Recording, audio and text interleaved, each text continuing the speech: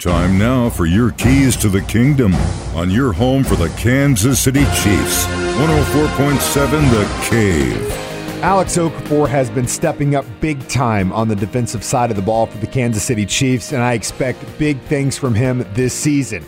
Here's what he had to say from Chiefs training camp in St. Joseph, Missouri. Whenever we're out here in jerseys and whatnot, that's not football. And, some guys can't show unless they're physical. Like, physicality is part of the game. Physicality allows you to play, and you can't do that with nothing but pads on. A lot of new faces up front, and obviously I wasn't here during OTA, so it was surprising to see all the new faces. But from what I've seen so far, we have a good unit. They all seem like they're coming together. They all seem like they're, on the same page.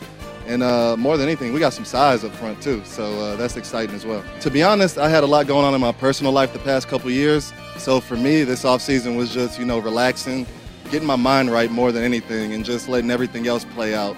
Once it was time for me to come back, I was excited about the opportunity. I got myself in shape, and here I am. Yeah, football, is stressful. It's a whole lot of fun, but it's stressful just like any other career.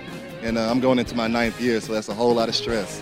But, I sat back, cleared my mind, kicked it with family, and just found a sense of peace over this offseason. Those are your keys to the kingdom. Brought to you by My Dentist on North Glenstone in Springfield. Dr. Mark Melson, the doc that rocks. And your home for the Kansas City Chiefs, 104.7 The Cave.